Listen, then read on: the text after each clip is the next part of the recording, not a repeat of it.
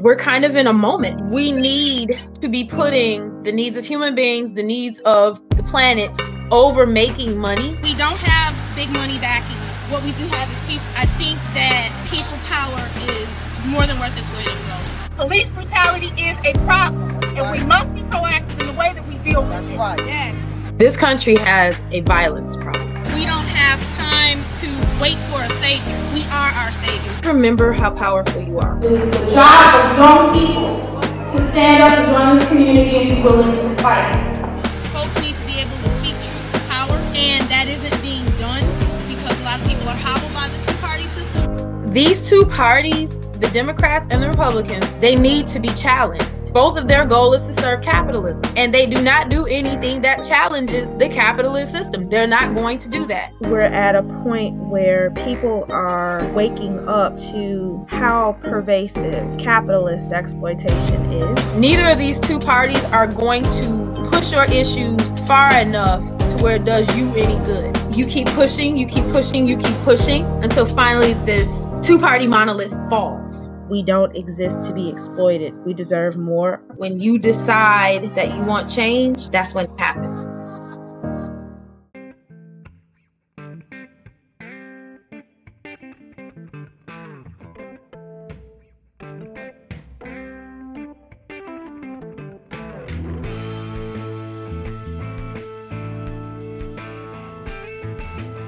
What is going on, everybody? Welcome to New Deal Democracy. I'm your host, Zach Hill, recording from deep inside the 610 Loop in the heart of Houston, Texas, and we've got an amazing show planned for y'all today. On this episode of New Deal Democracy, we are honored and privileged to have on the show Angela Walker, the 2020 vice presidential nominee from the Green Party. We discussed the Green Party platform and her campaign with 2020 presidential Green nominee Howie Hawkins, as well as the bankrupt corporate party duopoly and how America desperately needs viable alternatives to these two corrupt corporate parties. It is an absolutely amazing interview that you're not going to want to miss. If you've never heard Angela Walker speak before, you're in for a real treat. I was super nervous and more than a little starstruck, but lucky for y'all, she does most of the talking. After the interview, I'm also going to be talking about the cops that murdered Breonna Taylor getting away scot-free, the death of Ruth Bader Ginsburg and how both major corporate parties are trying to hold America hostage over the Amy Coney Barrett nomination, and much more. But before we get to our amazing interview with Angela Walker, we're going to start with this episode's Fireside Chat. The past couple of months has seen one of America's two major corporate political parties go to unprecedented lengths in an attempt at vote suppression. This party is threatened and scared. This party is desperate. And the dirty, underhanded tactics this party has used over the summer in an attempt to suppress the vote have been both blatant and overt. They have attempted to remove third-party candidates from the ballots of three crucial battleground states because they're afraid that their candidate is so weak that if voters have another option, well, they might just vote for that other option. Yep. One of the two major corporate political parties in this country has been actively fighting in the courts to remove a third party from three states crucial to the outcome of the 2020 election. This party has engaged in this corrupt, overt behavior because they know how weak their candidate is. They're afraid they might lose, but instead of actually doing anything to earn these people's votes, they would rather fight in court to remove third-party alternatives from the ballot. All of this drama and BS just so they can avoid addressing the issues affecting real, working-class Americans like jobs and health care. They would rather suppress votes than earn them, and honestly, it's disgusting. Now, it might come as a surprise, but I'm actually talking about the Democrats. They've been actively trying to get the Green Party kicked off the ballot in Wisconsin, Pennsylvania, and Texas. And don't get me wrong, the Republicans have engaged in their own form of voter suppression going back decades with voter ID laws, disenfranchising convicted felons, and most recently, denigrating vote by mail. But the behavior displayed by Democrats in Angela Walker's home state of Wisconsin, my home state of Texas, and Pennsylvania have actually infuriated me more than any of the Republican attempts of vote suppression. This is because the Democrats' behavior is hypocritical, whereas I expect the Republicans to attempt to suppress the vote. I've made this point on the show before that I am less angered by the Republicans' degenerate behavior because I expect it from them. It doesn't shock me, and they're not hypocrites about it. But to see blue checkmark Democrats talking about how important and sacred the right to vote is, and how democracy is at stake, and how evil Republicans are for attempting to suppress the vote, while the Democrats are actively trying to suppress left votes, is absolutely infuriating to me. The hypocrisy of the Dems has been on full display during this whole green vote suppression debacle. Republicans have never wanted anyone other than rich white people to vote, but they've also never hid that fact from anyone paying attention. But Democrats, since the New Deal and FDR, have claimed to be the party of the working class. So for them to continue to use rhetoric about how sacred the right to vote is while actively suppressing votes has just continued to piss me off and drive me further away from their corporate party. The fault lines between leftists and corporate Dems just keeps getting deeper and wider. So let's dive into the details of what actually happened in these three states. In Wisconsin, Green Party vice presidential nominee Angela Walker's home state, her and her running mate, Green Party presidential nominee Howie Hawkins, were kicked off the ballot. Democrats in the state used a minor technicality regarding a change of home address on petition forms for ballot access as the pretext for the Greens being excluded from the ballot. Later in the interview, Angela speaks to how what happened in Wisconsin was deeply hurtful and deeply personal to her. You're going to want to hear what she has to say about it. In Pennsylvania, which is shaping up to be one of the most important states in the 2020 election, the issue also revolves around ballot access petition form technicalities. It's a really complicated story with placeholder candidates, petition forms, faxes versus emailed affidavits, and original versus photocopied affidavits. It's a mess, but long story short, the Pennsylvania Supreme Court ruled the Green Party hadn't met the requirements to be on the ballot in November. It was a 5-2 decision, 5 Democrats and 2 Republicans. Also, this was the only issue holding up the state from sending out their mail-in ballots. The Democrats literally delayed sending out ballots so that they could keep the Greens off. In fact, they actually had to extend the deadline that they would receive mail-in ballots solely because of this delay. You can't make this shit up. Even in my home state of Texas, which isn't even really in play for Biden in my opinion, the Democratic Party went to great lengths in an attempt to remove Texas Greens from the statewide ballot. The Texas Supreme Court, which has 8 members, all 8 of which are Republicans, by the way, sided 8-0 to allow the Greens to remain on the ballot in November. The Democratic claim in Texas was regarding filing fees, which are required for third party, but it was thrown out on a technicality. So the only state out of the 3 where the Greens remain is the state led by Republicans who see it in their best interest to allow Greens to remain on the ballot. In all honesty, the cognitive dissonance on display from the Democratic Party is shocking to me. Did they really think that by attempting to kick the Green Party off the ballots in these 3 states that they would be helping Biden somehow? Are they really stupid enough to think that anyone even remotely considering showing up and voting for Howie and Angela would allow themselves to be forced to vote for Biden just because the green option has been removed? I can't speak for anyone other than myself, but all this has done is just piss me off even more and strengthen my resolve to vote green this election. But most importantly, it has reinforced my position that I'm never giving my vote to a Democrat ever again until they earn it, which might not ever happen again. This is how politics used to work.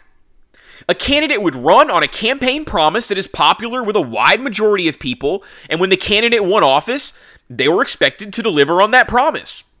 If they didn't deliver on their promise, then the people would hold that candidate accountable and vote them out. This is called transactional politics, people. If they want my vote, they have to give me something. They have to earn my vote, and my vote will not be given away for nothing. Right now, the Republicans and the Democrats are offering the working class literally nothing, which is why I'll be voting for Howie and Angela this election.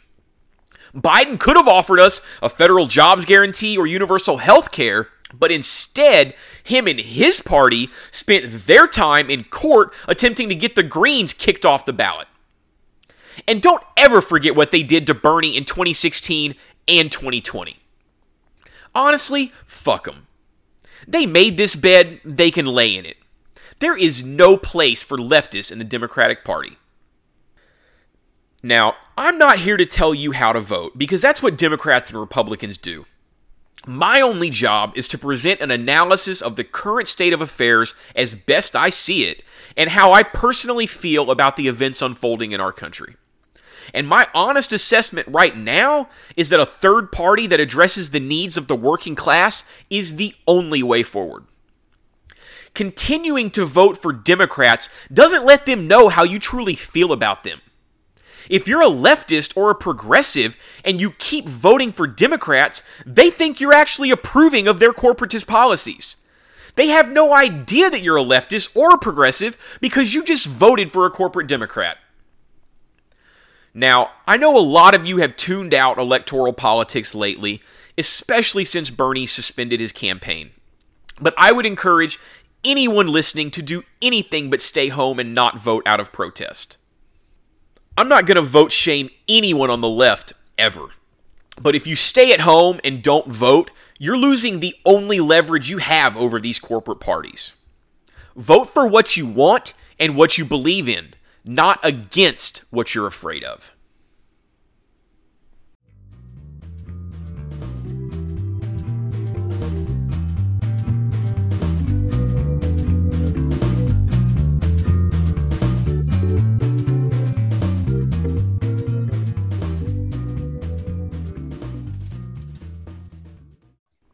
Angela Walker is the mother of one and the grandmother of 5. She is a fierce advocate for the rights of Black, brown, and indigenous people, the LGBTQIA community, labor, and the earth itself. She is also the 2020 Green Party vice presidential nominee, running alongside Green Party presidential nominee Howie Hawkins. Angela Walker, thank you so much for taking the time to join us here on New Deal Democracy. How are you doing this afternoon? I'm well, thank you, and thank you for having me today. Absolutely. It's an honor and a privilege to have you on New Deal Democracy. So I thought we'd go ahead and get started by discussing the Green Party platform in 2020 that you and your running mate, Howie Hawkins, are running on. So what are some of the most important issues and policies on the Green Party platform? I think that the one that is the uppermost in people's minds right now is a full-strength Medicare for all as a community-controlled national health service, and also a full-strength, undiluted Green New Deal, where we are, talking about reversing climate change, where we have a plan to reverse climate change. We have a plan to, retrofit our buildings and transit infrastructure and all of these things. And I think another thing that is really, really hitting home with people is we have an economic bill of rights, a federal job guarantee for those who are able to work and, willing to work, and for everybody, a guaranteed income above poverty, doubling Social Security for our elders, making sure that everyone has access to safe housing, healthy housing, walkable neighborhoods. We're talking about, moving to a socialist economy where we've got worker cooperatives and people actually being able to receive the full benefit of their labor instead of, what capitalists deem that they should have. So, I mean, there's a whole lot in this platform for revamping the way that we are living in this country. Yeah, and I think y'all's platform really aligns very closely with FDR's Economic Bill of Rights that he proposed like way back in 1944 that we've discussed on this show previously. And, leftists have been fighting for those same rights forever. And it's just so refreshing to hear candidates like you and Howie openly and honestly discussing these issues that are really affecting working class Americans. And you just simply do not hear Democrats and Republicans talk like this.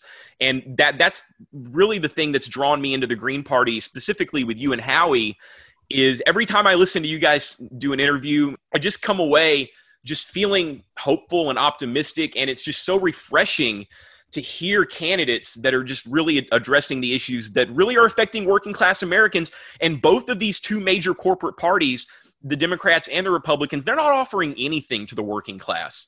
They're really catering to Wall Street, corporations, and really the suburbs at this point.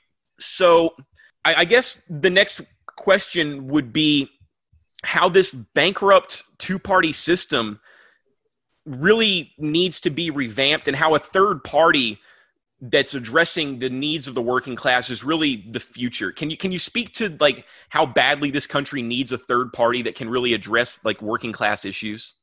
I think you're saying it. And I think that everything that you just said, you just made the entire case for us. The fact that these two parties of this duopoly really do not feel that they have to address the working class, that we are not people that they have to engage, that when they're doing their pandering, it isn't to us.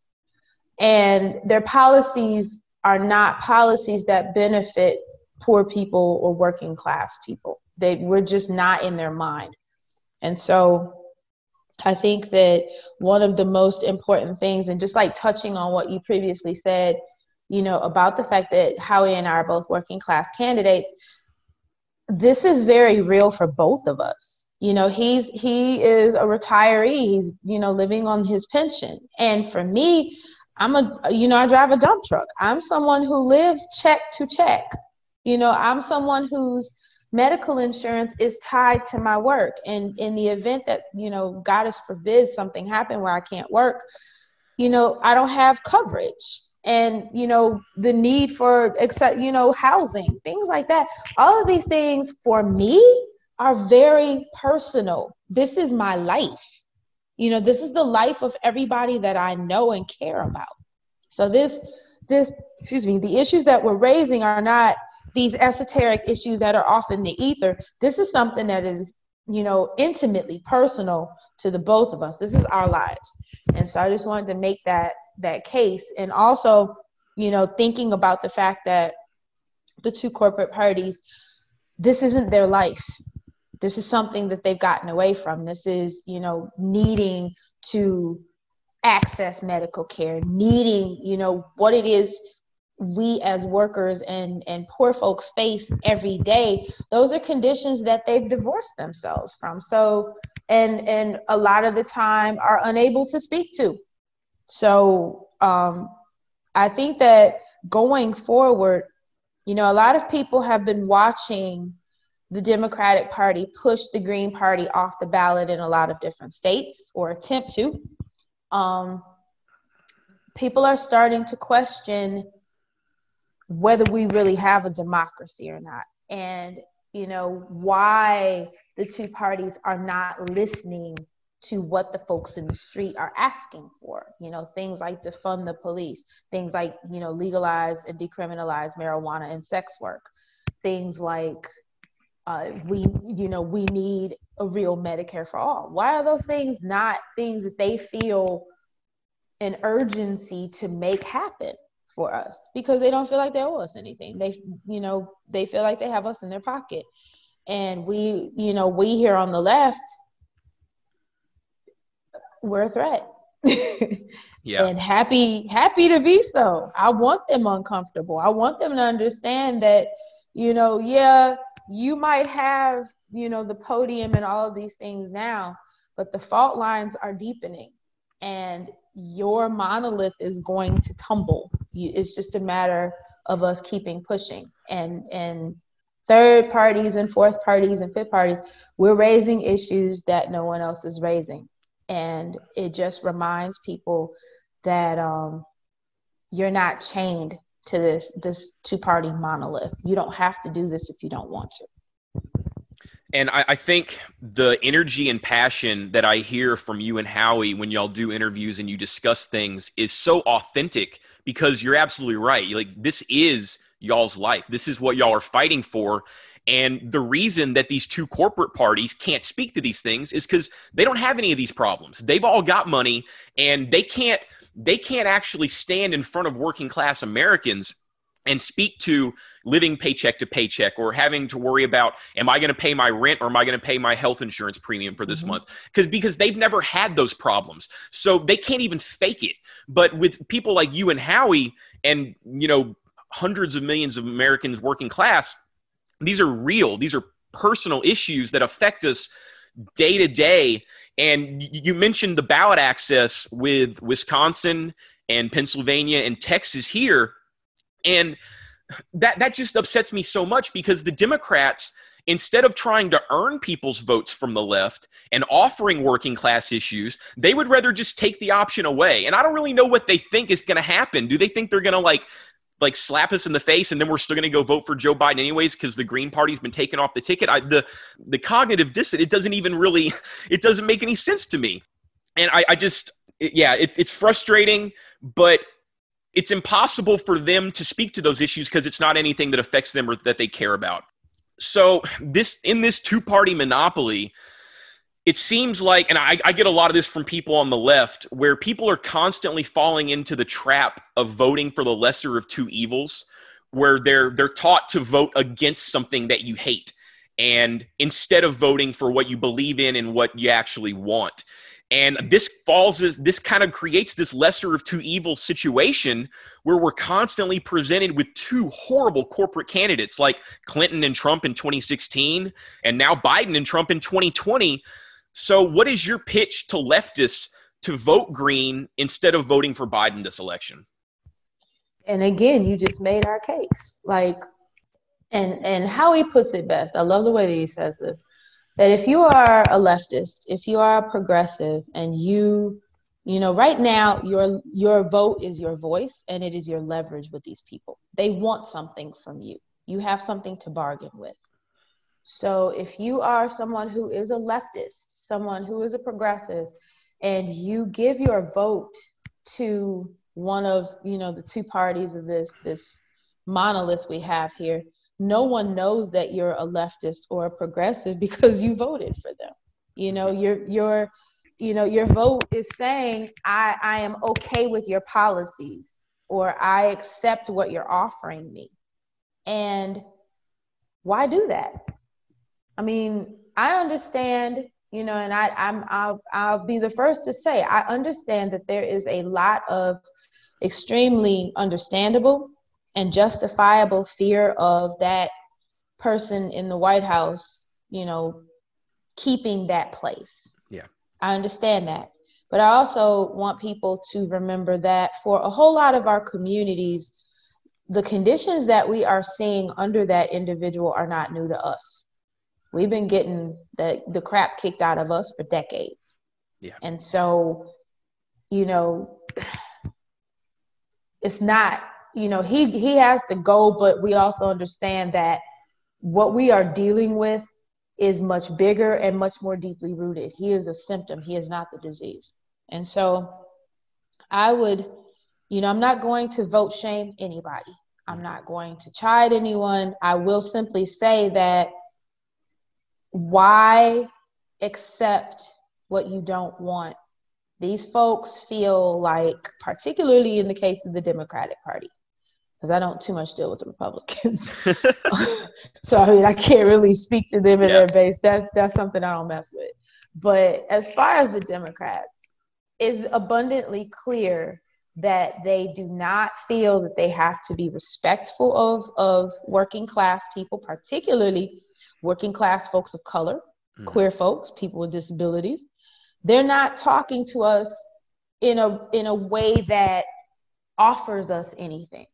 And so, I understand people wanting to vote for harm reduction, but is it really harm reduction when this candidate that you're being offered, both of them, embrace everything we are not asking them for? It doesn't make any sense. And so I think, in this election year, more than any other, I would say in my lifetime, I think they have played their hand to the point where they are not even trying to represent poor and working class people.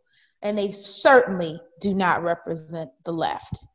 So, if your vote is your voice and it's your leverage, why hand that power of yours over to someone who does not respect you, is not going to embrace what you are asking for as far as policies? Why waste your vote? Stop voting for what it is you don't want. Vote for what you want and stand on it. Yeah, I couldn't agree more. And I think you said it very well in your previous answer that Trump is a symptom. He's not the disease himself. The disease is capitalism and globalism and neoliberalism and neoconservatism. So, and Biden already told us that if he gets elected, nothing is going to fundamentally change, and we're going to go back to the Obama Part 3.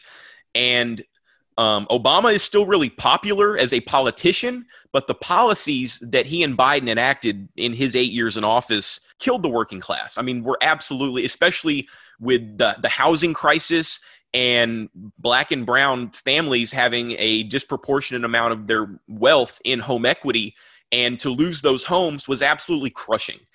And so I couldn't agree more about voting for what you believe in and voting for what you want, because the Democrats, the only thing they're offering now is that they're not Trump. That's the only thing they're offering right now. That's their entire platform, is we're not Trump. And they're not even, in the past, they might have even pandered a little bit and like tried to lie to the working class and say, hey, we're with you, we're about that. But even now, that pretense is gone. That pretense is out the window. And it's literally, hey, they're going to try and hold us hostage because of how bad Trump is. And it's just really, it kind of makes me sick. And we touched on the fact that they tried to get the Green Party removed in Wisconsin and Pennsylvania and Texas, and they thought that was somehow going to help them get more votes for Democrats. But really, it's just pissing us off more, like really, if I'm being honest. So, yeah, it's kind of depressing when you think about it. But again, when I listen to people like you and Howie, it does just really fill me with hope and optimism, because it's just so refreshing to listen to candidates that can be open and honest about the real issues affecting working class Americans, and they have real solutions to address these problems that are affecting working class Americans. Wisconsin, and I'd say, Wisconsin hurt. Wisconsin hurt. They used me moving literally 4.7 miles from my old place to my new place to push us off the ballot. I am from Wisconsin. These people know me. They know my record. They know, the causes I've championed. For them to have done this in this way was just, I will admit, I knew they were capable. There would be dirty tricks played. I did not see this one, for the reasoning they used. I didn't see that coming. And so for me, Wisconsin is very personal. Yeah, I can understand how you've been an activist in Wisconsin, going back to your race against Clark. I think it was in 2014. Is that correct? So yeah, they know what you're about. They know that you're about real working class issues, and for them to be so underhanded like that is just really disgusting. And but the one thing I can tell you is that with people that I hang out with and leftists down here in Texas and Houston, it's really just strengthened our resolve to vote green. And if we have to, we're not going to have to write in, but if I had to write in, I was going to.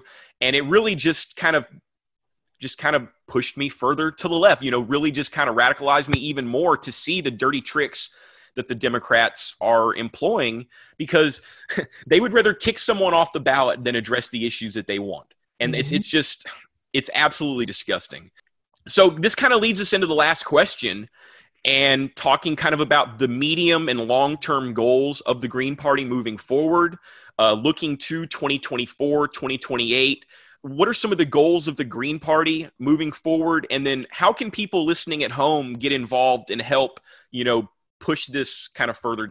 Well, one of the biggest things that got me excited about this campaign, and something that Howie is excited about as well, is building left unity. You know that we are running also as the nominees for the Socialist Party of the United States, which is just amazing. That Red-Green Alliance that we talked about, so many years ago, has actually come into existence, which I think is just amazing. And so one of the things that we will be continuing to do is to get folks. I think what's happening with the left is we're all over the place. And I think that we need to get organized. And as a party, we need to organize. And, one of the things that Howie recommends that, and the SP does this, we're dues, if you're SP, we pay dues. And so that the Green Party, is going to need to move to a model where people are, a dues paying model. And, we are actively, this isn't a spectator sport. You're involved in the way that your party is working and in the things that we're moving outside of elections. And also getting into our own local communities, and this is something that when I'm speaking in broad terms, I'm also talking about myself, because I'm not a native of Florence, South Carolina. Mm-hmm. And so, my activist and organizing community is not here. And I am having to myself figure out how to move, who's moving what here, and, how can I be involved and how can I be helpful, which is something that we are encouraging all of the Greens to do. Get involved and so many of y'all already do this, what I'm saying. Are building relationships with our local communities. What's happening? There's still a rebellion happening in a lot of parts of the country. So, how can we show up and build, solidarity with the folks who are working and things like that. And eventually somebody's going to ask you, who are you representing? Who are you with? And we can talk about that. And, and I'm thinking it will bring people into the party, but also, bigger than that, when we need people to stand with us, community members will be able to say, yes, I know them. I know the Green Party. This is such and so, and they represent the Green Party. And when we were doing this, that, and the third, they were here with us and, weren't pushing an agenda. They were here, offering resources and helping. And so I think that we're going to have to spend time building relationships with our communities, meaningful relationships, and, integrating ourselves into the work that's being done. When you say socialism to a whole lot of folks, they get their backs up until you start talking about issues, and then it's like, oh, okay. So I think there's a lot of knowledge sharing that we're going to be having to do. I think that, with the COVID pandemic being unpredictable, going fall into winter, we don't know what to expect. I think our mutual aid efforts and things like that have been happening, our people are going to need us. And so we want to be working with, groups across the left who have already been doing this work, plug in those of us who have not plugged in, plug in where we can and be helpful. And also just, doing knowledge sharing within the party and considering how to make ourselves, more of a force in coming years, and not just for electoral politics, but, period, and how we can strengthen our relationships with other parties on the left and other groups on the left who are, doing the work and been in the streets, and ways that we can join up with that too. So we've got a lot of work to do ahead of us. And go ahead, honey. No, you're good. I was going to answer the last part of the question. That if people want to get involved, find your local Green Party. Plug in to your local Green Party. And if you're not sure of what that is or where that is, hit us up on our website, www.howiehawkins.us. We do read our comments and messages. A whole lot of them are really horrible. We still read them. Don't let the haters bring you down. Woo, child. Man. And so, hit us up and just ask us, I'm in such and so town. Is there a Green Party local here? And folks will get you pointed in the right direction. So you can start there, hit us up. And if you know folks in your local party, how can you get involved? They always need folks. We're always looking for people. And, for people, because we don't have big media access in the way that, the folks in the party monopoly do. Mm-hmm. We need folks to, share us on your social media platforms, talk about us, word of mouth. Y'all got holidays coming up that people are going to be, it'll be post that, but I mean, it's still a discussion worth having. But like when you're having discussions around people, because there's a lot of people expressing frustration that they only have two choices.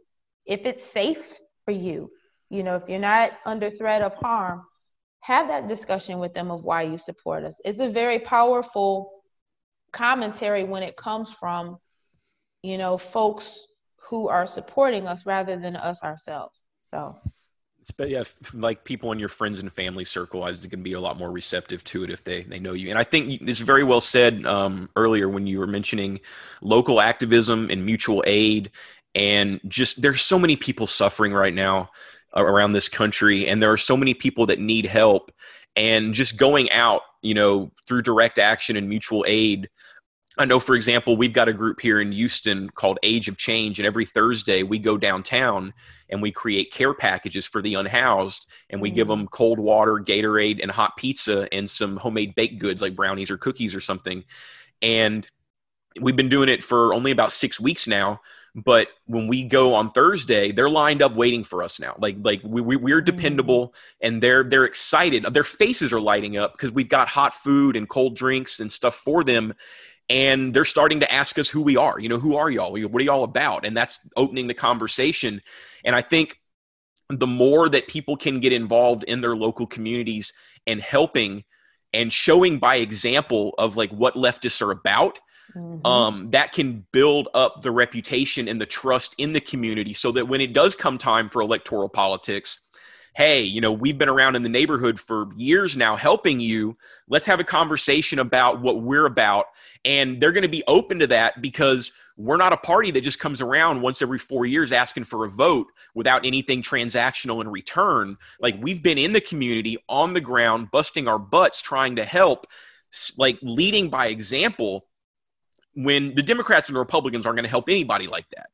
So I think getting involved locally and networking as much as possible to really build an electoral base that can be called upon when needed, when the chance for electoral change is presented. But in the meantime, doing whatever you can in the community just to really help is really the way to go. And that's what I recommend anyone listening right now across the country, just whatever city you're in.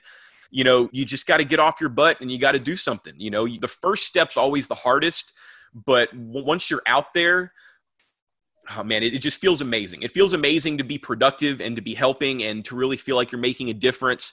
And what you're doing when you are doing things like that is you're building a reputation for yourself in the community, so that people will say, hey, that Green Party, that if you got a problem or if you need something, you can depend on them and they're going to help you. They're going to be responsive to you. And I think that is how the Greens can really differentiate themselves from these two corporate parties that are essentially non-responsive or unresponsive to any kind of working class demands. And I think that's just really got to be the future moving forward. I just really think that's the only way. And I'd also just throw in, for folks who are new to this work or in a new place like I am, I think that it's very crucial that you find who the local leadership that is moving things are, those local organizers, and, reach out to them and let them know that you would like to be helpful.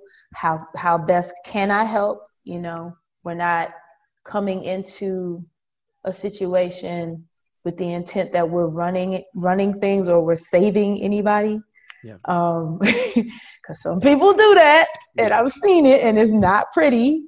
So, if you're new, just kind of, find the local folks who are moving things and approach them and let them know that you're interested in helping, and then ask how best can you be helpful.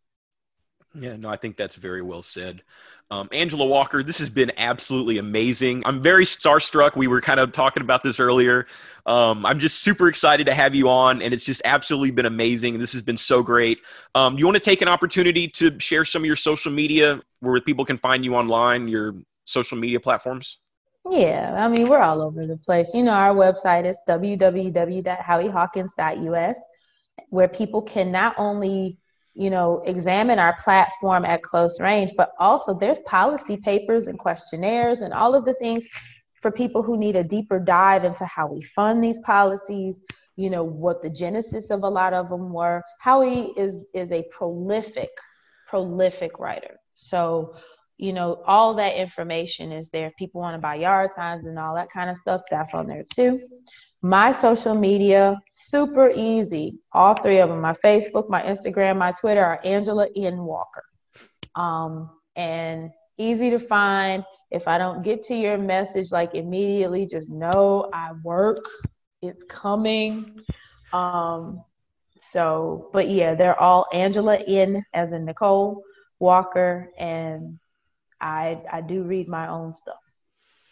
Absolutely. And I just want to really encourage anyone that's not familiar with yourself and Howie, just really go on YouTube and listen to some of y'all's interviews that you do, because it's absolutely inspiring, and it's so refreshing to hear a presidential and vice presidential nominee that are speaking to real issues affecting, working class Americans, kitchen table issues, jobs, wages, healthcare. These are the things people care about. And neither one of these corporate parties just seems to be, they don't seem to care at all. They can't even be bothered to pander anymore. So just thank you so much for coming on the show. This has been so amazing. Angela Walker, vice presidential nominee of the Green Party. Thank you so much for coming on New Deal Democracy. This has been absolutely amazing. Thank you so much for having me.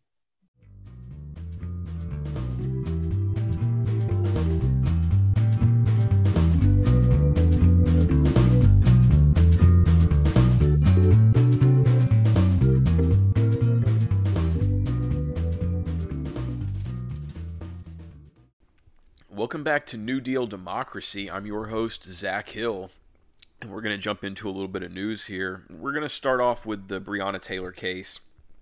So, Daniel Cameron, the black Republican attorney general, who's a protege of Mitch McConnell, he had been doing a special investigation on this case, and, he finally came out with the charges, and there was only one charge against one of the 3 Louisville cops involved in Breonna's murder, and the charge was for wanton endangerment, which essentially means that the only thing that was found wrong with anything that they did was shooting at the people in the apartments adjacent to where Breonna Taylor and Kenneth Walker were asleep that night. Think about that. So Breonna Taylor gets murdered, and her life is lost. And the only thing that the judicial system finds wrong with the whole botched raid is that the people in the adjoining apartments were endangered. And that's the only thing they found wrong with this. So how does that even happen? Let's go back a little bit and kind of, go through this. So the allegation from the family of Breonna Taylor and Kenneth Walker is that they heard a pounding on the door from a battering ram, essentially. And they shouted out, "Hey, who is it? Who's there?" Didn't hear anything. Kenneth Walker grabbed his gun, fired the first shot as a warning, and then the cops returned fire. Now, the cops claim that they did announce themselves on this raid, even though, this is the crazy part, they had asked for the warrant to be a no-knock raid. But what these cops are actually claiming is that after they got the permission for the no-knock raid, then on the fly, on the ground, they just changed their mind and decided to do a knock and announce raid instead, which means they knock politely first and say they're police, and then that if they don't hear anything, then they go in. And honestly, the strongest evidence to me that these cops did not announce themselves is the 911 phone call from Kenneth Walker, where he's calling 911 and he's frantically saying, "Someone's trying to break into my apartment. Someone's trying to break into my apartment. I don't know what's going on right now." You can't fake that in that moment. That's the most traumatic and tragic moment of his life, and there's no way to fake that situation and lie about that. So, and the New York Times interviewed 12 witnesses from the complex, and only one of them claimed that they heard the police announce themselves. And there was also one person who was outside smoking a cigarette, and he said that they did not announce themselves. So what the cops are saying is that since they announced their presence as police, and then Kenneth Walker fired on them, well, then everything that they did afterwards, where they shot Breonna and shot up the apartment and everything, was justified because it was in self-defense. And this is what they've said, is that everything was in self-defense. So the whole thing just smacks of a cover-up. They did not have body cams at the time. They now have instituted body cams. I'm not sure if they actually are wearing them or not yet, or if they're in the process of getting them operational. But that was one of the stipulations in the $12 million settlement that Breonna Taylor's mother actually received from the city of Louisville. And interesting enough, they're claiming that it was not a no-knock raid, but one of the other stipulations of the $12 million agreement with Breonna's mother is that no-knock raids would not be allowed in the city anymore. So why would they go along with her asking for no-knock raids to be banned if they're claiming that they didn't do a no-knock raid anyways? So the whole thing just stinks. And, there was 5 cops on the scene this night that in 2018 had a very similar botched raid. And the thing is, the night that Breonna was murdered, they weren't looking for Kenneth Walker or her. They were looking for 2 other people, and one of them, I believe, was already in jail. So the incompetence level is off the charts. They did so many things wrong. And for Daniel Cameron to come out with a straight face and said that the only thing that they did wrong was endanger the other people in the adjoining apartments surrounding Breonna Taylor's apartment is absolutely infuriating. And it does not surprise me at all that the people of Louisville, as soon as these charges were announced, one charge, it's not even plural, one charge was announced, that they were out on the streets in force, in mass. And the police chief of the Louisville Metro Police Department, I think it's LMPD, they announced that there was going to be a curfew 2 days before these charges were even announced, just in anticipation of the charges being announced, and that they were already calling in the National Guard, multiple days before the charges were even announced.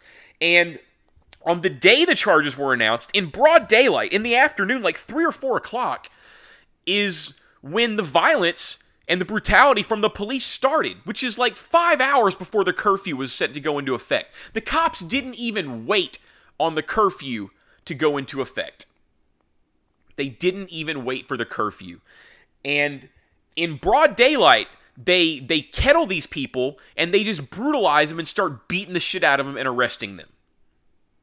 And apparently charging them with felonies. Felony for rioting. Including one of the protesters, who is Kentucky State Legislature Attica Scott, who is the lone black woman in Kentucky state legislature and the author of Breonna's Law, which would ban no-knock warrants statewide. So they arrested her and charged her with rioting in the first degree, which is a Class D felony, and if they convict her, she would not only lose her right to vote, but would also lose the right to hold the office that she has right now. People, you cannot make this shit up. So, yeah, in Louisville, everything's horrible. They had 2 cops shot last night. I think they're both alive. I saw the guy they arrested. I've not heard anything about which side he's on. He's definitely not on the right, I can tell you that. It looked like it might be someone, local to Louisville. And, it's just, the whole thing stinks, and it sucks, and it still feels like we're not even getting the full story, because Kentucky State Police released a ballistics report this week that is also saying that Kenneth Walker didn't fire the shot that hit the cop. So there was one bullet that hit one of these cops that was there, and the Kentucky State Police is saying that that bullet was not fired from Kenneth Walker's gun. So, sounds like friendly fire to me. It sounds like the cops shot themselves in this situation. So, the whole thing is just horrible, but, I mean, it led to nationwide protests. There were protests all over the country, justifiably so, and yeah, I just hope that the protests keep up, that people stay on the streets, and what you're seeing from the Republicans and the right is them trying to amp the pressure up on protesters and increase the amount of consequences for protesting. So we're going to charge you with a felony for rioting, and we're going to try and make it a felony just to exercise your First Amendment right to protest. And this is how they want to play it. So you know what, motherfuckers? Let's go. That's how y'all want to play this. Let's go. But I can tell you, it's only going to radicalize more of us and push us further to the left and make us more pissed off and make it worse for y'all in the end. That's all you're doing, is making it worse for yourselves in the end. Because right now, the people in Louisville are thinking about how to take over city council and get rid of all y'all's jobs. That's what people in Louisville should be doing right now, is thinking about how they're going to take over city council in the next couple of years and literally disband LMPD, Louisville Metro Police Department, and get them out and create an entire new organization from scratch with a new name and a new uniform, and every single person will be rehired by independent community review boards with third-party mental health evaluations to make sure these psychos and these racists and these pieces of shit can't ever get a badge and a gun again. And that's where we're at right now, is there is no reform. The chance for reform was months ago. We've been so fucking past reform for so long that I can't even see it in the rearview mirror anymore. And honestly, this is what the police get for being tone-deaf morons. When people are on the streets exercising their First Amendment right to protest against police brutality and violence, and you morons, you thugs in blue, respond with more police brutality and violence, it just shows how tone-deaf you are, and it shows how reform is impossible with you people. Reform is impossible with you people. So, we're going to tear y'all down completely, and we're going to rebuild organizations in our vision, how we want them to operate. And y'all aren't going to have nothing to do with any of it. And everything that we do is y'all's fault, because y'all can't stop killing people.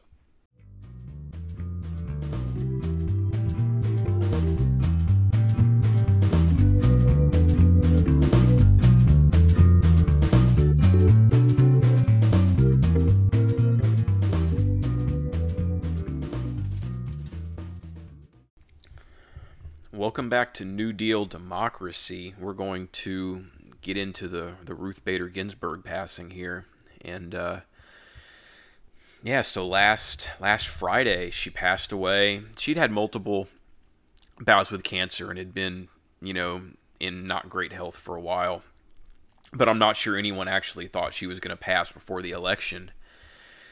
And, very predictably, the Republicans almost immediately, said they were going to move forward with a nominee. And over this weekend, Trump has already put forward Amy Coney Barrett, who is a Catholic and very much on the religious right, and everyone's freaking out about Roe v. Wade and what that's going to mean for the Supreme Court and the abortion. And it just seems like a lot of people on the left are kind of getting sucked into what I think the politicians on the left and right in Congress are really wanting to happen. And what I think is really going on here is that Congress, for seemingly like decades, has essentially ceded their power to the Supreme Court, and they're acting deferential to the Supreme Court and acting like the Supreme Court is an unequal branch with more power than the legislative branch.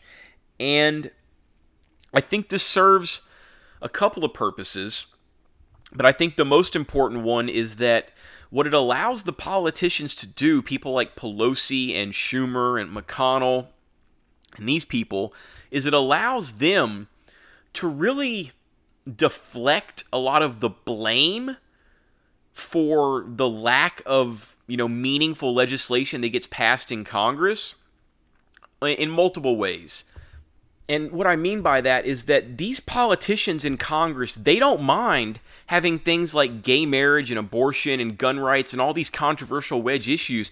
They don't mind these being legislated in the Supreme Court, because what it allows them to do as politicians is to deflect blame for not passing meaningful legislation on these issues, and also act like they don't have anything to do with it, and like the Supreme Court is the one to blame when their constituents get rulings that they don't like. So if someone calls up Mitch McConnell and says, "Hey, I'm not happy about this court ruling," or how come we can't do this?" He can say, "Oh, it's not me, it's the courts. Look at the courts, it's the courts' fault. Y'all need to just vote, and then we can just add more people to the courts."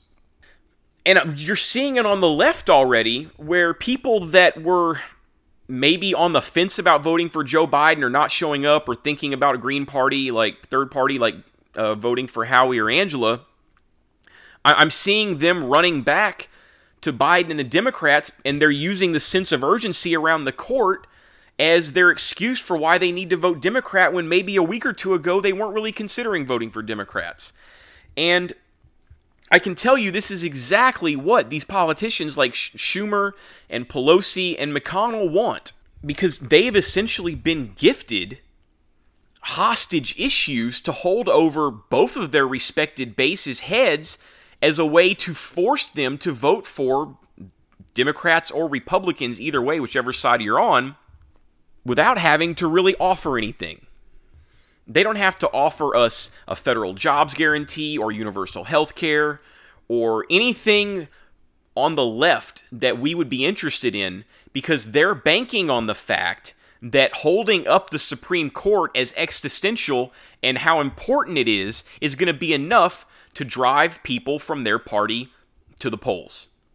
So honestly, I think this is a gift, and it's going to play both ways. But I think people in the Republican and the Democratic establishment are not unhappy that this happened right now, because it creates another hostage issue where they can hold it over voters' heads and say, "Hey, you need to vote for us. You need to vote for us because of the Supreme Court. You know how important the Supreme Court is. You need to vote for us." But again, that has nothing to do with legislation. That has nothing to do with legislation. And I think, honestly, the whole perspective on the court and its role as a co-equal branch with checks and balances within the federal government, I think the whole perspective is skewed right now, almost to where the Supreme Court is put on a pedestal above the legislative branch and above the executive branch, where like anything the executive branch and the legislative branch do can be struck down by the Supreme Court, and like, ho hum, that's just like how it's supposed to be, because like the Supreme Court's the law of the land. And I'm just telling y'all, that's not actually what the Constitution says. So I mean, like in 1803, you had Marbury versus Madison, which is a very famous Supreme Court case that everybody that's taken AP US history knows about. And it essentially created judicial review, which is the precedent where the Supreme Court is allowed to decide what's constitutional or unconstitutional. So that's the first time that was created, and that's like 20 years roughly after the Constitution. Okay? So that's really the first time the Supreme Court even establishes what judicial review is. And I think it's important to remember the Dred Scott case in the 1850s under the Supreme Court of Roger Taney. And Taney just recently had his bust removed from the Capitol. It's about 150 years too late on that one. But they finally just did that. And his claim to fame historically was that he was the Chief Justice that presided over the court that decided the Dred Scott decision. And for those of you that are not familiar, the Dred Scott decision was in 1857, and essentially Dred Scott was a slave that was taken from Missouri by his owners into Illinois and then back into Missouri, and he sued for his freedom in the Supreme Court, saying that once he was taken into free territory, he was then a free man. And the Roger Taney Court in 1857 said that Dred Scott could not sue for his freedom because he was not even considered a human being in the United States. He was considered property, and that property cannot have human rights, essentially. And it also spoke to the expansion of slavery and said that since slaves are property and not people, that you can't prohibit someone taking property really anywhere in the United States. So it was a sweeping decision by a court that was dominated by Southern, plantation-owning, slave-owning Dixiecrats, Democrats. And the case was seen as such a sweeping rebuke of abolitionist sentiment at the time. I mean, this was 1857. This is 4 years before the Civil War, and all through Bleeding Kansas and leading up to John Brown's raid. And the tension at the time in the United States was unbelievable. You think times are crazy now. Imagine pre-Civil War. And really, what this decision did, the Dred Scott case, was it led to a perspective change on the Supreme Court. And really, the Republicans, the abolitionists in the North, started a really, concerted effort to denigrate the court and to belittle the court and to really just tarnish the reputation of the court and really frame it as an illegitimate body of unelected representatives or unelected politicians. Really, they're appointed, and really to change the perspective on how people viewed the Supreme Court, up to the point where the reputation and the power and the prestige and the prominence of the Supreme Court had been sullied so much by the time in 1863, when Abraham Lincoln issues his Emancipation Proclamation, which technically would have been unconstitutional because it freed slaves, and in Dred Scott's case, the Supreme Court said that slaves were property and not people. So for Abraham Lincoln to issue his Emancipation Proclamation, freeing enslaved people in the Confederacy, that would have been unconstitutional, but no one saw it as that. They saw it as a, appropriate executive order to be respected, and the Supreme Court was so tarnished by that point that they didn't even try to overturn it. They didn't even try. And that, I think, is the perspective that's needing to be taken right now by people on the left, is really just starting to view these Republican appointees to the court as illegitimate. And they're illegitimate, and the left needs to do what they can to end the filibuster, to pack the court, and to really kill the Republican Party forever, if I'm being honest. But I just don't see that ever happening, because the Democrats love having the Republicans to essentially have these pro wrestling fake fights with each other over nothing. And they like having the Supreme Court to hold over people's heads as a way to force them to vote in elections like this where people might not otherwise show up to vote. And I think that's essentially what you've got going on now, is both of these parties on the left and the right, they enjoy having the Supreme Court to hold over people's heads and force them to vote like this. And really, in reality, the legislative branch and the executive branch should be asserting their authority over the Supreme Court. And one thing that I've seen already from Joe Biden and his team is, they've got a public option, or at least they had a public option in their program. And already you're hearing from advisors in the Biden team saying, we'd really like to do a public option, but we just think the Supreme Court's going to rule it as unconstitutional anyway, so we're not really going to bother, and then we'll come up with a watered-down compromise that's not going to be full coverage like some kind of universal health care would be. So, I mean, if you're on the left and you want to run out and vote for Joe Biden now just because of Ruth Bader Ginsburg passing away and you hadn't planned to before, I mean, go ahead, do your thing. Like I said, I'm not going to vote shame you, but I'm just telling you, you're playing into what they want you to do. Because what they're doing right now is they're not offering you anything. They're not offering you anything except the potential of a future Supreme Court justice, possibly. And again, I just think they're playing you, and I think you're being used, and I think you're falling into a trap of, voting against what you hate and voting against the lesser of two evils instead of voting what you want. And, do what you want, but I just really think that that's what's going on right now. And really, the Democrats should really be trying to really change the perception of the Supreme Court right now and really create the narrative that the Supreme Court is illegitimate, and that I think if the Democrats in the Senate had any kind of guts at all, they would definitely do what they're talking about right now, which is ending the filibuster, packing the court, adding D.C. and Puerto Rico as 51st and 52nd states. But I just don't think they're going to do that, because then the Democrats would be in control from now until the end of time, and then anything that goes wrong in the country, they would be held accountable, and they don't like being held accountable. Like, they like being able to blame Republicans as obstructionists, and if the Republicans really go away as a viable alternative to the Democrats in this two-party duopoly, it's going to expose the Democrats for how weak and how ineffective they are, and how they've not gotten any legislation passed that's helped the working class in this country, really since LBJ in the 60s. So that's kind of what's going on here. So do what you want, but I can tell you I'm not getting sucked into voting for Joe Biden because of Ruth Bader Ginsburg. I'm voting for Howie and Angela, and the Supreme Court's not going to change any of that.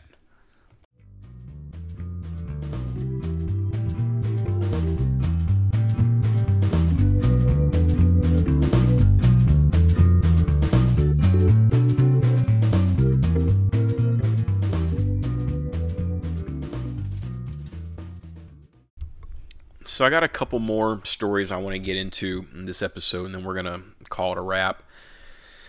The next story is revolving around Chad Wolf, who is the acting secretary of the Department of Homeland Security, and who is just absolutely a piece of shit. But just despite all of the controversy swirling around him since he got promoted, apparently illegally, to acting secretary, he's not even full secretary yet, he appears well on his way to becoming, full-time secretary of DHS. So he had his initial confirmation hearing this past week, and despite, a litany of scandals, like he appears to be headed next week sometime, I think the 30th, they said, towards, nomination, Senate confirmation, to be, full secretary of DHS. So let's kind of run through some of these scandals here that have been, swirling around DHS and Chad Wolf really since he took over.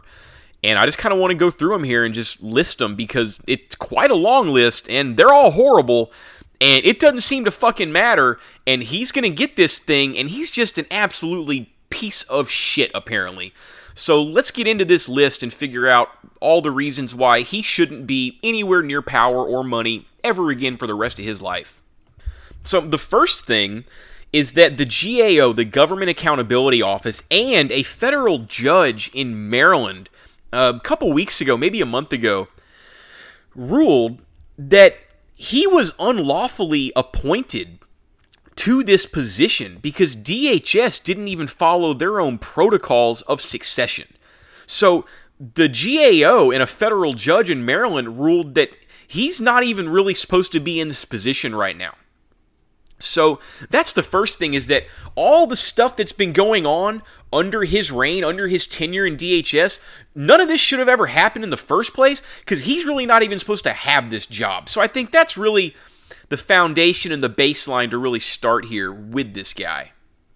So the first big scandal, besides him even being in power, Chad Wolf, is that Chad Wolf and Ken Cuccinelli, along with Brian Murphy, who's now a whistleblower, all three of them apparently were involved in changing intelligence reports to make President Trump look better. And there's really two kind of ways they were doing it. First is foreign intelligence, and this was regarding Russia and China and Iran and how they're meddling in the election. And apparently the initial intelligence report said that it was Russia that was favoring Trump and that it was Iran and China that were favoring Biden, and they wanted to downplay the Russia-Trump part and then really upplay the China-Biden part, and I guess to a lesser extent the Iran part with Biden as well.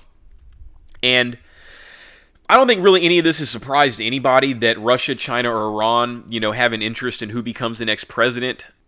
But, apparently Cuccinelli and Wolf and Murphy were accused of, altering the intelligence reports to make the Russian interference less prominent, I guess, somehow in the report. And the second one, which is actually more of a concern to me, was the domestic intelligence reports that were being created. And the initial reports that were written were really talking about how white nationalism and how the violence on the right was really the biggest domestic threat to the country. And apparently the intelligence reports were, adding Antifa and leftists to kind of have like a counterbalance to the right. So instead of it just being violence on the right and that, domestic terrorism from white nationalism on the right is the greatest threat, to American stability, here at home, they actually wanted to add Antifa and leftists to kind of give like a balance where there's like a both sides kind of argument, like Trump always likes to say, there's, bad people, good people on both sides kind of bullshit. So that was really concerning, especially that domestic intelligence threat where they throw in Antifa without any... Antifa's not an organization. Antifa doesn't have a president. They don't have a treasurer. They don't have a website. Antifa's not an organization. Antifa is an ideology, and really it just means anti-fascist. And what Trump has done is by labeling everyone that's a protester as Antifa or anti-fascist or whatever, it's just really a smear tactic that he's trying to do. So the other thing that they were accused of earlier in the summer was spying on Portland protesters, where they somehow, and this was really never clear, never really revealed, somehow DHS and Brian Murphy got a hold of encrypted messages from group chats of protesters out in Portland and were essentially spying on these protesters without warrants. And no one really knows how they got this information. And that's, again, the lack of transparency regarding what's going on with DHS. And again, that gets into these unidentified Fed thugs with no names, no badges. We don't know if they were ZTI or ZT1. Were they Blackwater? We don't know still because they've not told us. And again, there's no transparency from DHS. And again, all of these problems have been going on under Chad Wolf, as Chad Wolf has been acting Secretary of DHS. And this gets us into the latest scandal, which is this ICE hysterectomy story. So if you've not heard, there are a group of 17 women at a ICE detention center. It's a concentration camp in Georgia where there's a doctor, Dr. Amin, who has been called the uterus collector. This is what he's been referred to by the women that are being held in this detention center, this concentration camp in Georgia. And there's a whistleblower named Dawn Wooten, and I don't want to get too much into this story now because it's really going to be the focus of my next episode, where we're really going to focus on immigration as well. But this ICE story is going to be really my fireside. I'm going to really dig into it deep. But apparently what's going on is this doctor in Georgia tells these women that they have cysts on their ovaries and they need to be examined and they need to be put under anesthesia for an examination. And when they wake up, they've either had full or partial hysterectomies with their uteruses removed, and they're being sterilized. They're actually being sterilized, and it appears to be a program that is being done in this ICE detention center, this concentration camp. We don't know if It's been done at other concentration camps as well, where, migrants and immigrants and asylum seekers are being held. But this story is absolutely horrific. And I'm not going to get too much into the history of eugenics right now in this story. We're going to save that for next week. But, Democrats from day one were calling Trump a Nazi and saying he's the next Hitler. So now, when the Trump administration and DHS under his watch is doing things that are actually like fucking Nazis, there's nowhere, you can't go past 11.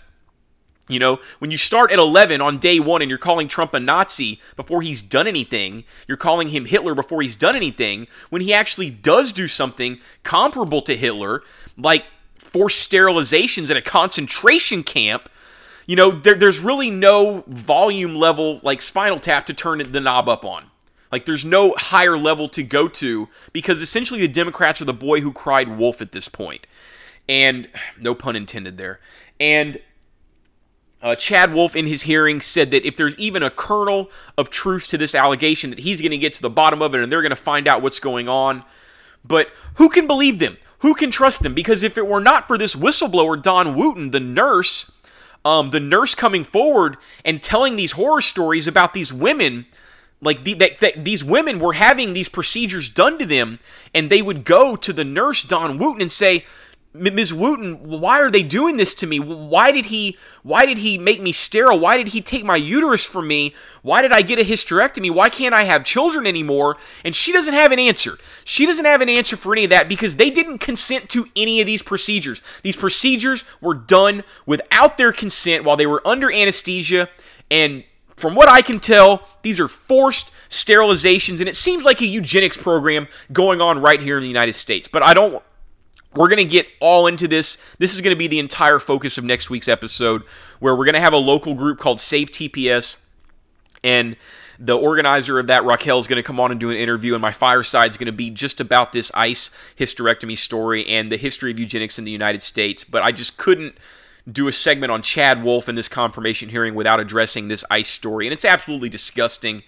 And honestly, I'm not seeing enough people talk about it. Like, I don't really understand why this isn't really the lead story right now. It just doesn't make any sense to me. And we're going to get into Trump's tax returns with a little bit of breaking news here at the end. But everyone's talking about Trump's tax returns, and it's the biggest story in the world right now. But when the ICE hysterectomy story came out a week ago, like, it barely got any news coverage. It barely got any. And it just didn't make any sense to me. And it was just really frustrating. And I kind of partially got to blame the Democrats for being the boy who cried wolf initially and not allowing an escalation of rhetoric on, like, what Trump is and, like, what he's doing. So this kind of gets us into the latest allegation of corruption against Chad Wolf. And his wife works for a consulting firm called the Berkeley Research Group, which has, since Chad Wolf has been acting Secretary of DHS, this Berkeley Research Group has been awarded contracts totaling over $6 million. That's right. So Chad Wolf's wife works for a company called the Berkeley Research Group, which is a consulting firm for DHS. And since Chad Wolf has become acting secretary, they have received $6 million in government contracts from DHS. And previously, before Chad Wolf became acting secretary of DHS, they had 0 contracts with DHS. None. So before Chad Wolf became acting secretary, they had 0, and since he's become acting secretary, they now have $6 million worth of contracts, and Chad Wolf has said he didn't know anything about it. He didn't have anything to do with it. He doesn't deal with procurement or budgets like that. That's way below his pay grade. He doesn't have anything to do with it. But for his Senate confirmation hearing to become full-time Secretary of DHS, he listed his number one asset as a $1 million retirement firm as a shared asset with his wife for the Berkeley Research Group. Again, you cannot make this shit up. The corruption is just right out in the fucking open, and it's absolutely disgusting. And Chad Wolf is absolutely a piece of shit, and he should step down immediately. Like, he just needs to pull an Alex Acosta and just fucking go away and leave. Just fucking leave. But that doesn't seem to be what's going to happen. It appears that he's on the fast track to get full confirmation this week, despite all of this shit that I just talked about for the last 10 minutes. All the horribleness, all the corruption, the ICE story, the hysterectomies, the spying, the protesters, everything.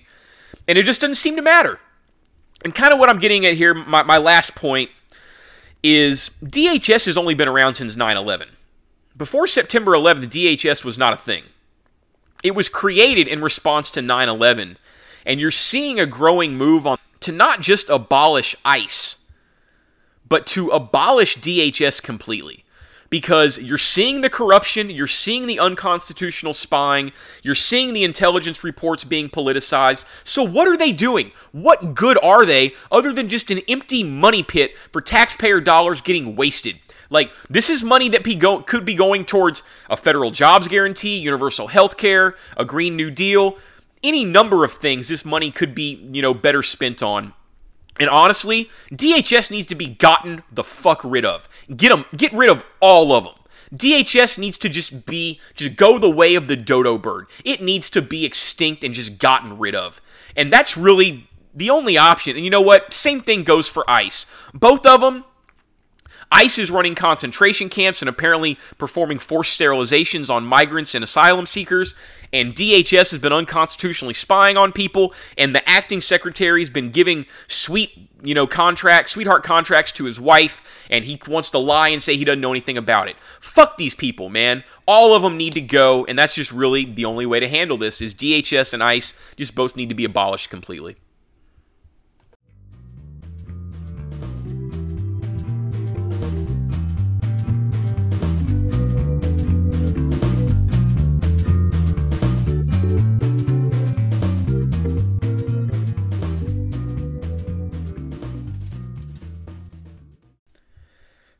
So I want to get into a little bit of late-breaking news here. We're recording on Sunday, and the New York Times has finally broke the story on Trump's tax returns, and it's kind of what a lot of people expected, where his finances appear to be just an empty house of cards, built on nothing.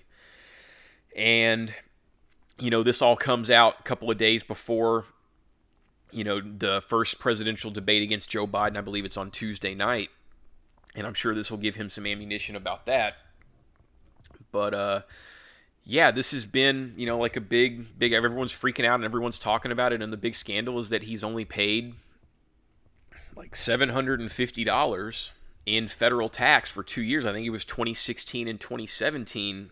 And no, I did not misspeak there. Like, that's real. He paid only $750 of tax in the years 2016 and 2017.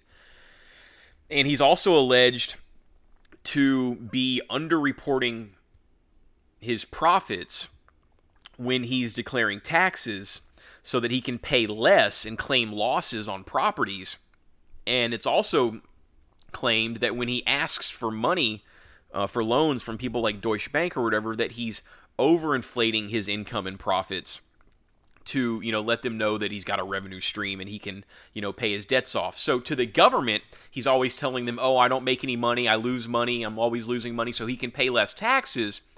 But then he turns around and he goes to banks and he's always inflating his revenue so that they can, see him as creditworthy and want to loan him more money. And I don't think this is really a surprise to anyone. There was also a lot of other financial hanky-panky going on where he apparently paid Ivanka consulting fees, which is kind of essentially a kickback. A lot of other stuff like that. But, this isn't really too surprising, but, everyone's freaking out. And obviously what they're concerned about is that someone who, has such a small amount of money, he doesn't appear to be a billionaire. He appears to be in debt to the tune of hundreds of millions of dollars. That's personal debt. That's not even corporate debt. And the implication being that, if the President of the United States has this much debt, what is he susceptible to? Is he susceptible to pressure or blackmail or any kind of stuff like this? And again, they're not making any allegations of that. And they made a point of saying in the story that there were no new revelations of Russian connections. Everyone always is obsessed with the Russians. And I'd be really interested to get more information on Deutsche Bank, because Deutsche Bank in Germany is really the money laundering Russian oligarch bank of choice. So that's, I guess it's interesting. It's definitely going to be talked about for, the next couple of days moving forward. There's no doubt about that. I'm sure it'll be brought up during the debate on Tuesday night. I'm sure that's going to happen, and everyone's losing their mind about it, but I don't really feel like we learned anything new, I guess, other than just maybe confirming what everyone already thought. But again, this doesn't mean that anything's going to happen to him. Like, I feel like he's just going to get to leave office if he loses, and nothing's going to happen. I just don't really buy that anything's going to happen to this guy. So, and again, so we'll see. I guess it's kind of interesting. But, this story came out Sunday night, and it's getting, way more coverage than the ICE concentration camp story with the forced sterilizations from earlier in the week. So, I guess I don't even really know what news is right now. So, I don't really have a whole lot to add to it, but I just wanted to talk about it because I thought it was newsworthy and people were freaking out about it. And I guess it's kind of interesting, but again, we're going to need more information. And really, even if they do get more information, where's it going to go? Where's it going to go? I just don't see it going anywhere. So, we'll see, but I don't know. So, with that being said, we're going to go ahead and sign off, and I'm going to come back with an outro, and that'll be it. What is going on, everybody? Welcome back to New Deal Democracy. I'm your host, Zach Hill, signing off for this episode, and I just want to thank anyone that's actually, gotten all the way to the end of the show. I especially want to thank Angela Walker, the 2020 vice presidential nominee from the Green Party, for coming on today's episode. It was an absolutely amazing interview, and she was so nice and so gracious and just so down to earth, and it was absolutely amazing. And just, really give her and Howie a look in a couple weeks when you're voting in November, and just really check them out. I just can't recommend them enough. And we got to do something about this two-party system. So, voting green, I think, is the way to go. In the next week or so, my goal is really to get all my social media fixed, because I've got no social media right now. I've got a Twitter account, but I'm not even really focusing on it. I need to get a Facebook and an Instagram. So that's my goal before next episode, so that when I come on next episode, I can give you all the information. Y'all can start following me again. But in the meantime, if you do want to reach out to me, the best way is the email address for the show, New Deal Democracy, all one word, no spaces, no letters, at gmail.com. So you can reach me there if you're interested, and I do respond. I absolutely will. And again, thanks again for everyone that listened. Thanks again to Angela Walker from the Green Party for reaching out. Next episode is going to be all about immigration and a local group called Save TPS, talking about temporary protected status. So that should be really interesting. We're also going to get into the ICE hysterectomy story that I kind of talked about a little bit today.